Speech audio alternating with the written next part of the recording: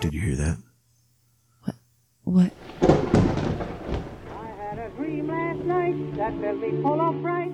That noise. The devil below in his great big fiery hall. Was that the horror comedy podcast? With Jake and Haley, Sundays and Wednesdays. Gazing at the merry crowd who came to witness the show. The only podcast where we get high and try to scare you and share short, scary stories. I knew that the devil Contains marijuana. Keep away from children. I saw the cute Mrs. Devil so pretty and fast. Hi, it's Haley with the Horror Comedy Podcast. I'm hoping that you're listening to this post-inauguration day safe and happy after Joe Biden peacefully assumed his new role as president. Or you could be listening from your bunker after you traveled out of your, or maybe you traveled out of your vault in your nice fancy suit. You killed lots of rad roaches to get where you are, and you even got a dog along the way, or like maybe you joined like a cool club, and that's awesome. I hope that's also good. Either way, I hope you're safe. I hope you're happy. I hope you're doing great. This is the Horror Comedy Podcast. It's Wednesday, so I'm going to tell you some short, scary stories that I find on the internet. I don't really do a whole lot of joking around on these episodes. These are just the stories that I feel like would just kind of ruin Jake's day. We're going to spare Jake, and I'm just going to tell you, and it's scarapy. We're going to feel good. I'm smoking some fat fucking dabs. We just got an e-nail. If you don't know what that is, basically like you don't have to heat up a torch to do dabs. So there's no rules. Like there's no one to tell me no. It's incredible. Without further ado, sweet baby angels, this was posted on the paranormal board of 4chan in June of 2020, which feels like forever ago, but it was really not. This person says, be 8 to 10 years old. My mom has a phobia of intense storms due to being caught in a tornado when younger. She goes to a large building like a church or a store anytime there's a bad storm, so I stay home with my dad. So this particular night, it's bedtime and I'm scared a little bit, so I decide to sleep with my dad just because of the storm outside. I lay in bed, my back facing the door, looking at the opposite wall. This gave the wall a square little doorway of light, and I see a shadow creep up as if someone is looking into the room, coming up behind me. I see a head and shoulders. Half of the doorway is covered. I turn around and I see nothing but the kitchen light. I look back at the wall and the shadow goes the rest of the way up and the whole wall turns black. I close my eyes and start to try to get my dad up, and I can't, so I just start to pray, and eventually I fall asleep. When I was younger, maybe 7 or so in elementary school, I shared a room with my sister. My mom comes in to wake us up for school. I'm half awake, I'm getting up. I look at the closet and I see a girl with a hateful look and a knife floating above the closet shelf. I was stunned. I start screaming and I call my mom. She comes in and calms me down. I explain what happened. She says, "No, that's all right. Don't worry, you were just still half asleep." And my sister says, "No, I saw it too." She still remembers it to this day as well. When I was a younger teen, I was at a Friday night youth event at my church. Only the kids from the church know about it. Everyone in the sanctuary is there. There's like a band playing. And this old man walks in. This church was in the country, but it still had houses around.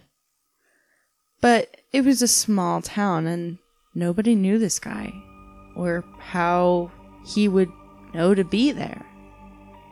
And he's got like pale skin and purple lips. He looks like he's like suffocating or dead. He sits to himself in the back, rocking back and forth, and mumbling in what seems to be tongues. Something about it just gave me a bad feeling. The pit of my stomach dropped. I wanted to puke. In the midst of all this mumbling, you could hear his regular voice say things like, "I'm sorry," and "Don't mind me."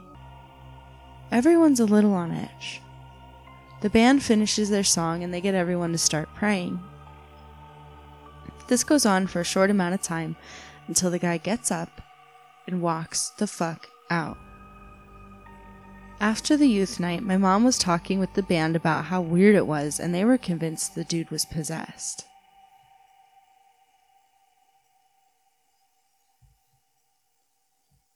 When I was about 19 or 20, I lived in the woods, and there was about a quarter-mile dirt path. Trees cover the path, and there's a big clearing for the house and a large field behind the house and farmhouses. Me, my friend, and my girlfriend, and one or two of our other friends decide to go exploring the woods behind the farmhouses. We walk to the edge of the field. We go into the woods. We're like, let's just see if we can find anything cool. And we actually do. We find some spools, just some random run-of-the-mill garbage, some rusted fence, random spots. And then we notice that rusted fence continues, and it actually seems to run all the way through the woods. So we keep going, and after a while, we get to a super clean wood line. Large cutout in the woods, small metal building in the center with a large concrete pad. No visible openings in the trees around for vehicles. So I can't figure out how or why this would be here. The concrete pad and most of the grassed area were surrounded by a super clean concrete pillar steel bar fence. We see no markings or signage, and it just seemed weird for such a sterile place to be so far back in the woods. Never returned. One night, when I was maybe 17-ish, I was laying in bed, and about 2 or 3 a.m., a loud scream or roar comes from the woods. Opposite side of the woods from the previous story. I can't describe this roar. It was like a man roaring from deep, but also a ram or something dying. It was blood-chilling. I hear something in the living room, and I go and see my dad looking out the window, because he heard it too. We were both freaked out, and we went back to bed, and I couldn't sleep. I was actually talking with my dad the other day, and this came up. He said it happened at a different time, but my sister heard it too. So, one time I was sleeping in my room. This time, the head of my bed is facing out of the room and down the hall. I randomly wake up and look down the hallway. At the opposite end of the hallway, a carton of eggs. Probably waist or chest high, spinning like a video game pickup. I freeze for a few seconds before shutting my eyes and praying to sleep. The same room, this time the foot of my bed is next to the hallway. If you come in from the hall and turn left as soon as you enter, that's my bed. I wake up in the middle of the night. Pit of stomach gone, terrible, awful feeling. I open my eyes and a tall figure is standing at the foot of my bed. It's a large man, seems to be wearing a trench coat and a large hat. Like the Hat Man, if you've ever heard of those stories. I gape at it for a few seconds before I start praying as hard as I can. It stayed so long, I began to cry. The pressure became overwhelming. I wake up the next morning very tired. Close in time to the last incident, I was laying in bed falling asleep when my arms start to rise. I start to freak out, feel the same pressure. My hands are all the way up. I repeat last time as in prayer and panic until it feels like my hands are released. I freak the fuck out and try to go back to sleep. I think this is the last one. Most of the other things I've seen are quite similar, just shadows and Hat Man, stuff like that. This one time, though, on a church camping trip, I'm around 14, my best friend is the same age. It's also his brother and another dude who happened to be my closest neighbor. The oldest of us was around 16. We were at a larger lake in North Carolina, Lake Lure or Jordan Lake. We've been having a good time. Everyone's having fun. Nightfall on the second night. We're leaving tomorrow to go back to church and home. My neighbor and friend's bro decide to ride to the water area to look around. So my friend and I tag along. We ride through the trees on the paved paths to the paved swimming area.